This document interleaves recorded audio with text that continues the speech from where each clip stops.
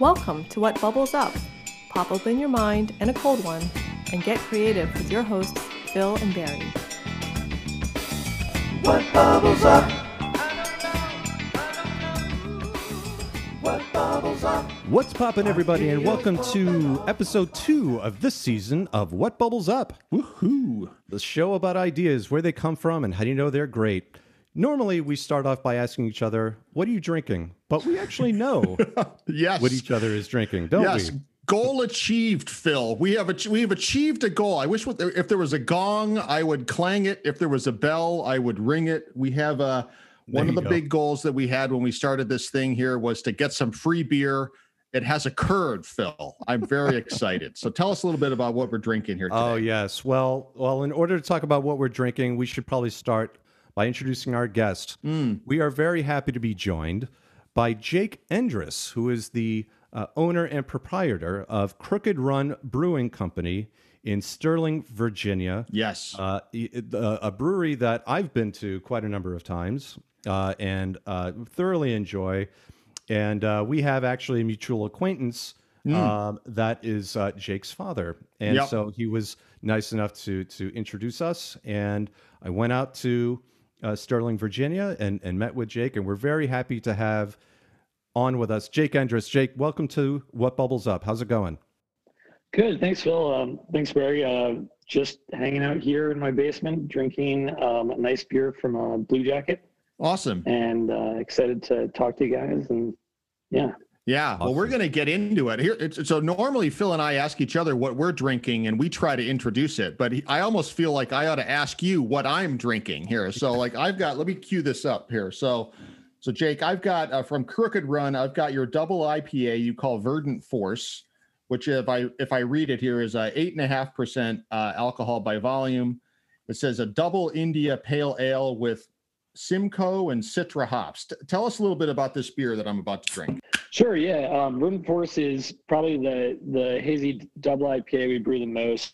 We do a fair amount of New England IPAs, and that one we've been doing for, I guess, like 3 years at this point, but it's hard to beat the kind of classic combination of Citra and Simcoe. And it's just a nice low bitterness, juicy IPA. Yeah, it looks awesome. I love the color. It's really cloudy. It looks awesome, and it's got a great head on it. I'm going to drink it here. So yeah, go ahead and enjoy. It is like I like to say, Old Faithful, a good double IPA. How is it? You enjoying that one? Yeah, it's awesome. I was going to tell the listening audience, you're like, Barry, you have to drink that one. That's 8.5% alcohol. So you're going to drink the one that's a little bit lower test. I'm normally known as the more adventurous one from the ABV standpoint, but I'm working on a little on slightly less sleep than usual. So I have chosen from Jake's menagerie the Sail, which is a fairly new recipe, a Belgian-style single ale with Kazbek hops, 5%. Jake, you want to tell our audience a little bit about this one? Yeah, sure. So Belgian singles, kind of like Belgian blonde or Belgian table beer, just a low ABV, kind of Abbey-style beer, using the same yeast you'd find in beers like Westmalle or Slatron.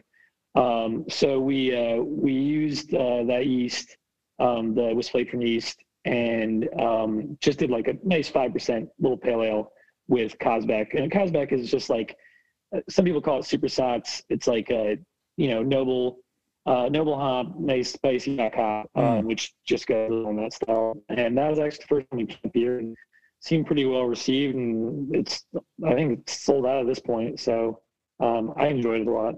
Oh, wow. Oh, wow. There you go. It's valuable. Well, while Phil is cracking that one open, Jake, maybe I can sort of kick it off here. So, this is, it's an excuse to drink beer, but it's a podcast about ideas, really. And really, I think talking to people who come up with ideas and talking about how you come up with them and how you really know if an idea is great. And so in this instance, obviously, what we're saying here is every beer is individual. Every beer starts off as an idea. I mean, so tell us a little bit, just to kick it off, in your mind, what makes a great beer? How do you know when a beer that you've brewed is a great beer? This is just kind of a lame answer, but if it tastes good, I don't think taste is that subjective, because we all agree, like there's restaurants that everybody agrees are good, and I think that beer can be the same way too. Everyone's going to have their own styles they like more than others, and everyone's going to have within those styles certain aspects that they like to see in them. But ultimately, if it tastes good, most people like it. And other than that, just I get really technical from like a brewing standpoint of like what I like to see. Like the sale, the beer that Phil's drinking, like I tried a Belgian single at another brewery that I really liked a lot, and I kind of wanted to make something like that. We did a low fermentation temperature, not emphasizing that kind of banana bubblegum ester the profile you can get at higher temperature. And then, did a fairly low bitterness but dry beer, which is usually our MO for these session beers. And that's what I like to see. But, I think anyone who's doing it professionally, like they need to have a palate where like they can brew to what other people like, right? So. Yeah. Awesome. So Jake, when I went out to the Sterling Tap Room, we talked a lot about sort of the similarities between being a chef and being a brewer, and you talked about how you kind of always had a knack for creating recipes, and we tried to boil it down to the essentials of sort of the art and science of brewing, just like there's the art and science of creating a great meal, and you said, yeah, there's similarities, but there's also differences. So maybe you can help our audience understand sort of the similarities and differences between cooking and brewing a great beer. Now that you've done it for quite a while. Sure. Yeah. So yeah, beer is pretty similar to cooking. And if you're doing it on a professional level, just as if you're running a restaurant, you need to be able to consistently put out stuff that either has the same flavor profile, or, if you're doing different beers all the time, it's got to be consistently good no matter what it is. It's a lot of pressure. And, my background is home brewing, so I had to learn pretty quick. But brewing differs a little bit from cooking just because, like, it is a little bit more scientific. You can't just kind of throw some stuff together in a pot and still produce something that's good. Your fundamentals have to be pretty sound. But, you can't overcook something either and have it turn out well. So maybe they are pretty similar. There's two really easy ways to produce flawed beer. If you don't have proper sanitation, you can have unwanted bacteria or yeast. And if you let the beer get oxidized, that'll really negatively impact flavor. So that's kind of the core of how to, produce decent beer consistently. Yeah. Well, I think a little bit, I mean, one of the things that I saw here, from previous conversation is, if you think about chefs, they can kind of like open a pantry and kind of look at the ingredients and kind of invent something to make with the ingredients that are kind of in the pantry. And, or I think of great chefs, and they like to experiment. I mean, tell us a little bit about how you experiment with different ingredients or maybe different sort of processes. Like, how do you adjust the flavor of a beer? Oh yeah, sure. So that's exactly right. Like once you have a command over the principles, then it allows you to really confidently mess around with different ingredients. And we're still learning all the time, but I definitely feel more confident when producing a new recipe these days. Like I guess the overall trend that you've kind of seen in beer is like kind of less bitter beers and also like more sugar in beer. I'm not really that big a fan of the more sugar part. I mean, it's crazy how much, people will drink a stout that has an entire unfermented beer's worth of sugar left in it, and they'll still say it tastes thin and needs to be thicker and sweeter. But the drier thing is interesting. we started doing a lot of drier lagers, and they end up not coming off as sweet per se, but because they're drier, it allows the hops to have a little bit more of an impact on the beer, even though you're using less hops. That's probably where we messed around the most. And kind of once we started doing that, we really started to like the direction our lagers were going. And we're not the only ones doing that too. But that's probably where we've kind of messed around the most. And everything else has kind of been little tweaks here or there because we've been kind of honing the recipe the last 3 years, so it hasn't been monumental changes. Yeah. We in the business that Barry and I are in, that you have some relationship with as well. We're big on test and learn strategies toward creating and inventing products and services and digital experiences and things like that. You have an R&D process as well, though, don't you? It's not quite the same, but there are a lot of similarities, right? What would you call the R&D of brewing? How does that process go? Yeah, well, like a lot of breweries do pilot batches, test batches, and we have a smaller system at our original spot that we'll do that stuff, those pilots at, but we actually don't do it very often. We usually just kind of go for it.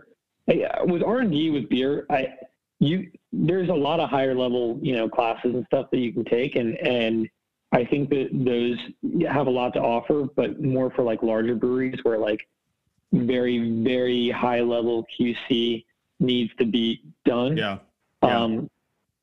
R&D for the most part at like the type of brewery we are is all based on talking with other brewers and trying other beer and those discussions with other brewers that that are putting out stuff you like, or exchanging information and stuff like that. And I think that's where most of our R&D comes from.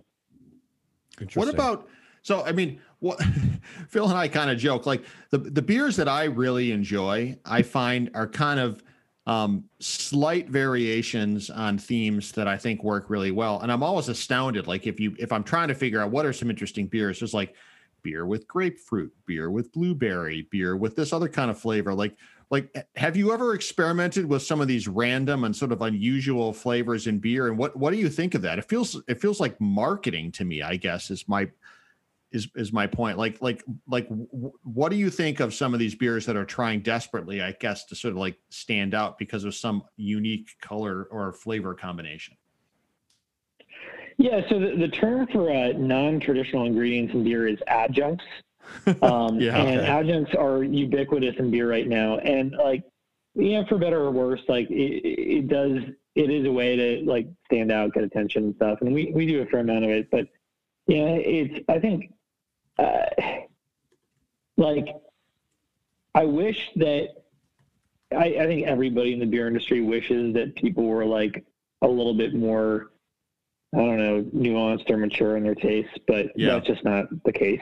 So, but that being said, like it's really cool when somebody does something with like some, either a lot of ingredients or just like some esoteric ones and really nails it. It's impressive. So, it's definitely, it's not going to be going away anytime soon. For sure. Well, tell us, I mean, impressive it's a good thing. Like I mean, what is the beer that you've produced that you're probably the most proud of? The beer that you sort of feel like is the greatest example of something that you've created, like your best idea?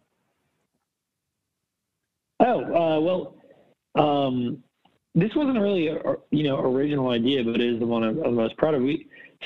We've been making mixed fermentation sours for several years now, and it's something that like all of us on the production side are like really into. And this Christmas, we released our first lambic style beers. You can't call it a lambic; it's a protected regional term, but they adhere to all the parameters for a lambic beer, which is a spontaneously fermented, basically where you leave it open in a vessel called a cool ship. Beer cools overnight. It collects ambient yeast and bacteria, and then ferments without you ever adding anything to it. we did a framboise, which it's a Belgian, lambic style beer, re-fermented on raspberries. And this beer is called Drupelet, which is a term that means a cluster of berries. And we did this with all Virginia malt using the same turbid mash process as Belgian lambic brewers, fermented and aged in oak barrels, Virginia winery barrels, and then re-fermented on raspberries from Virginia as well. And it was really great, and it was just really cool to see that happen. It's just, not to geek out here, it's just like, that's not something that every brewer has an opportunity to do, because a lot of breweries, they just don't have the time to spend on something like that. And we were all just really proud of it. And that would probably be it. It's not a really original idea. Actually, it's duplicating a process that's been done for 200 years. But that was my favorite beer we've done in a while. That's awesome. Yeah, I will have to swing back out and try some of that. Reminds me of a joke. You can't because here in the capital area region, we had some issues recently around the Capitol building, and yes, we did. Yes, somebody said. I think I heard something about that. Yeah, maybe somewhere, but someone said you can't call it a coup unless it comes from the coup d'état region of France, kind of like the Atlantic. Right. Exactly.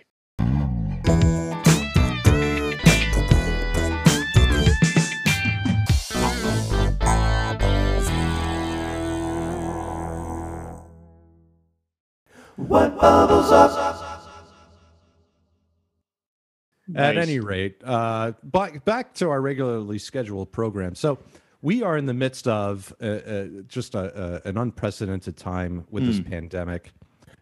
Just have to ask how things have gone for you and your business, and how have you responded to the pandemic, either through the recipes or just responding to the realities of running a business that thrives on community and sort of a group experience when we are all mandated to stay apart from one another. Yeah, well, to be honest, the pandemic has not been that bad for us. Just, best way I can explain this, the easiest way is anybody that was doing high to-go sales before this, it wasn't hurt that badly. Like if you're a popular pizza place, like, you probably did okay over this. People are ordering more pizza than ever. You're selling, 4 packs of beer to go, and we just shifted to doing more of that. Yeah. So it wasn't that bad. And then we also we really put a lot of effort to get ahead of the curve. Like we had tents and heat up way before anybody else, back before it even got cold. And I said, we have weekly strategy meetings, a lot of it focused around COVID and responding to the different phases of lockdown and restrictions that Virginia went through. But, we were in October, I said, we got our first cold weekend coming up. We have to have heat set up. And we did. Yep. And it was good because if we hadn't, then people would have come out, and even if we put up heat later, they'd be like, "Oh, I remember that miserable night at Crooked Run where I was freezing my ass off." Then they wouldn't come back. So that helped a lot. And from a production standpoint, we were kind of excited to start doing a little bit less gimmicky stuff. I mentioned before adjuncts and beer. Heavily fruited sours, pastry stouts, these types of beers, which we make. We were kind of excited to get away from that a little bit. In January of 2020, we had our big yearly planning meeting, and we were all getting really pumped about doing more of these mixer and sours and lagers and West Coast IPAs and stuff, more old school beers. And because they were starting to sell really well in our tap room by the glass. Unfortunately, they sell really well when people are out at a bar. When people want to bring beer home, they want that kind of more gimmicky stuff, and so we just had to switch back to doing more of that. And it's not a huge deal, but we would love to do, get back to selling beer by the glass and sell some more lagers, West Coast IPAs, beers like that Belgian single sale that you're drinking, Phil, stuff like that. Yeah. Well, I can definitively say and vouch for the safety precautions that you have put in place. I felt very safe out there. So if you're in the DC area, put on a mask, pump some hand sanitizer, and take a drive, and get some beer. You'll sit under a heat lamp and have a beer. I agree. Yeah, there you go. Yeah, that's right. So what's interesting to me about your business, especially, is you're out there, you're trying to do some original stuff. There's probably a natural instinct to be a little bit competitive with some other folks. But what I often sort of see is within the craft brew, it's almost like the community matters more than the individual business. Like what are some other breweries that are doing some stuff, that are producing some things where you look at what they're doing, you're going like, oh, that's a great idea. I wish I made that kind of beer, or that's a great idea. I wish I served it in that kind of way. Like what are some other great ideas you're seeing out there in the community? Well, so locally, there's a brewery that opened up in our area a little over a year ago, called Wheatland Spring. And they've been recently getting a lot of praise. They do a lot of like estate beers where they grow all the grain for it. Yeah. And we're in a flex warehouse space in an office park, so like we can't do that. But it's really cool, and it's just something you really don't see a lot of. That's pretty awesome. I kind of on the same note, it's not super local, but Penn Druid out in Sperryville. It's only an hour drive from DC, so it's really not that far away. But they've been doing cool stuff for years, and they've gotten into winemaking and cider recently, and they're doing all spontaneously fermented beers now, and cider and wine as well, and that's really cool. That's very cool. And even in your region, you've got some just amazing, community members like Ocelot, and Aslan is close by. You drive an hour and a half, you're at Vale and Hardywood and The Answer. I mean, Barry, you and I have an embarrassment of riches when it comes to options. But I think you guys are doing something very special and very unique, and we want to give you an opportunity to sort of talk about what you're doing, where people can get some Crooked Run beers. You want to do a little plug about where they can get it, and maybe some other things that might be on the horizon for you. Sure. Yeah. We kind of eased off distribution a little bit during the pandemic, and obviously draft sales have slowed to a trickle. But cans and bottles, we started selling just a lot more of them out of our place, which meant that we had less for distribution. So it has definitely dropped a bit. But I actually just today sent some beer to Highside in Fairfax. One of my friends, Jensen Chan, is the owner, and he's got his 3-year anniversary coming up in a little less than a month. So I sent a bunch of beer for that. Brew Shop in Arlington has been they were the first shop to carry us, and I just sent some beer their way. Dominion Wine and Beer, those guys have been awesome to work with. They should have some more stuff pretty soon. Are you for sale? Are you for sale in the Rathskeller though? Does the Rathskeller still even exist, Phil? Is that something that's still around anymore? I think you're referring to the Brickskeller. Is that what it is? All I remember is you would go in the basement and it had like 10,000 beers. No? Yes, that's the Brickskeller. They closed a couple of years ago. Oh, there we go. Yeah. All right, I blew it. Sorry, keep going. Sorry, Jake. The Rathskeller was the dining hall at Catholic University in DC. I don't know if that might be it. I don't know. Did you take a side trip there one weekend? Or probably best not to. Probably this is what we got to edit out, Phil. Yeah. We got. Jake, you made us happy. I think that's what's happening right now. Yeah.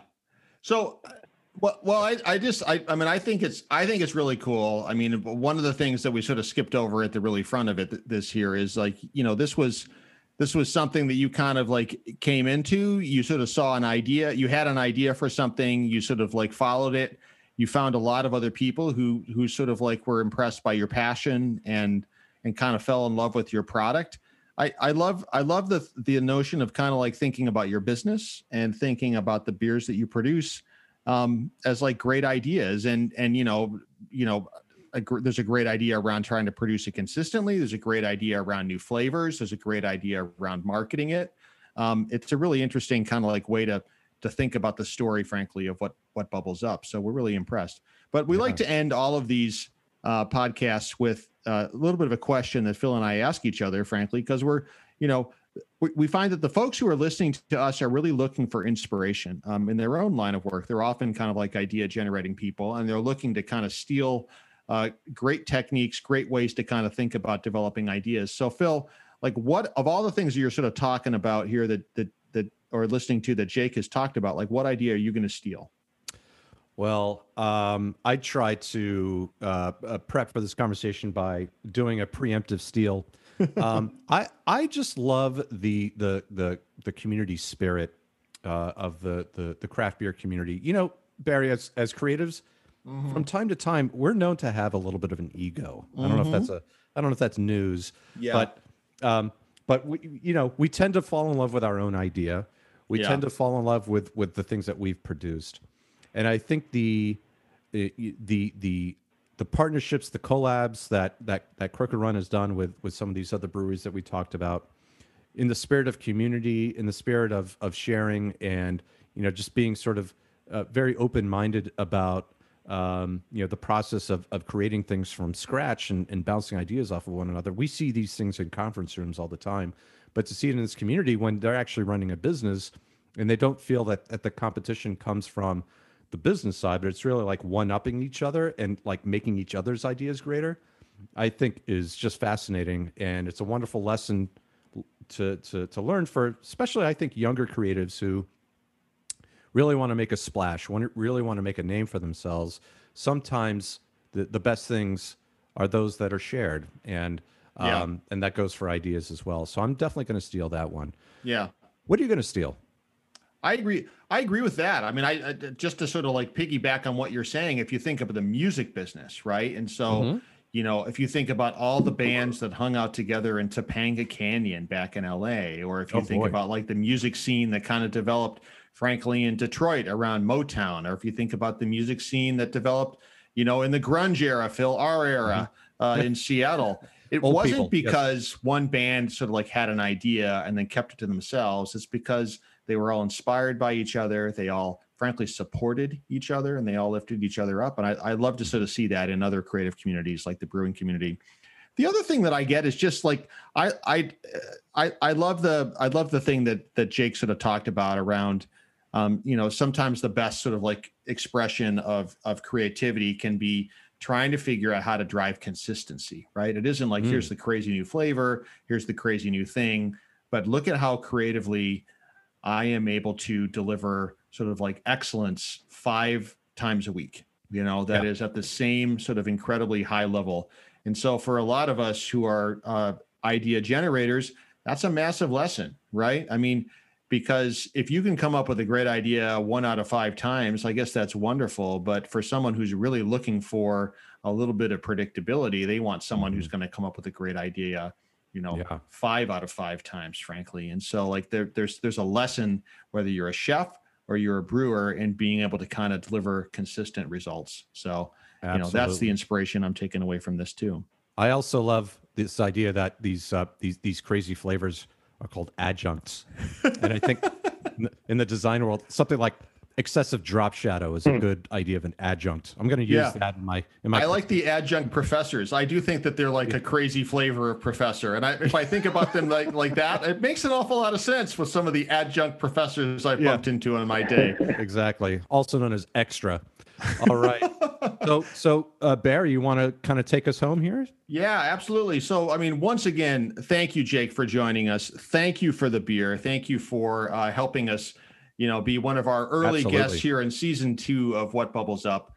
We want to appeal to our listeners to, if you haven't already, please, crush that like button, crush that subscribe button, like a Buffalo Bills Mafia fan member going through a plastic table. Come on. All right. It's that time of year. I know it's been a long time. It's been a long time, buddy. The Bills have had a playoff. Yes, please subscribe to What Bubbles Up. Help us. We've got such a great array of guests coming up. And as always, you can listen to us here on Spotify, on Google Podcast, and most importantly on Apple Podcast and many others.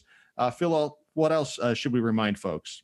Absolutely. If you want to get in touch with us, please feel free to do so by emailing us at whatbubblesup@gmail.com or by following us on Twitter and Instagram at whatbubblesup. Once again, thank you so much to Jake Endress, the owner and purveyor of Crooked Run Brewery in Sterling, Virginia. We will see you on the next episode of What Bubbles Up. Cheers. What bubbles up? What bubbles up? Like heels popping off like a bottle cap. What bubbles up?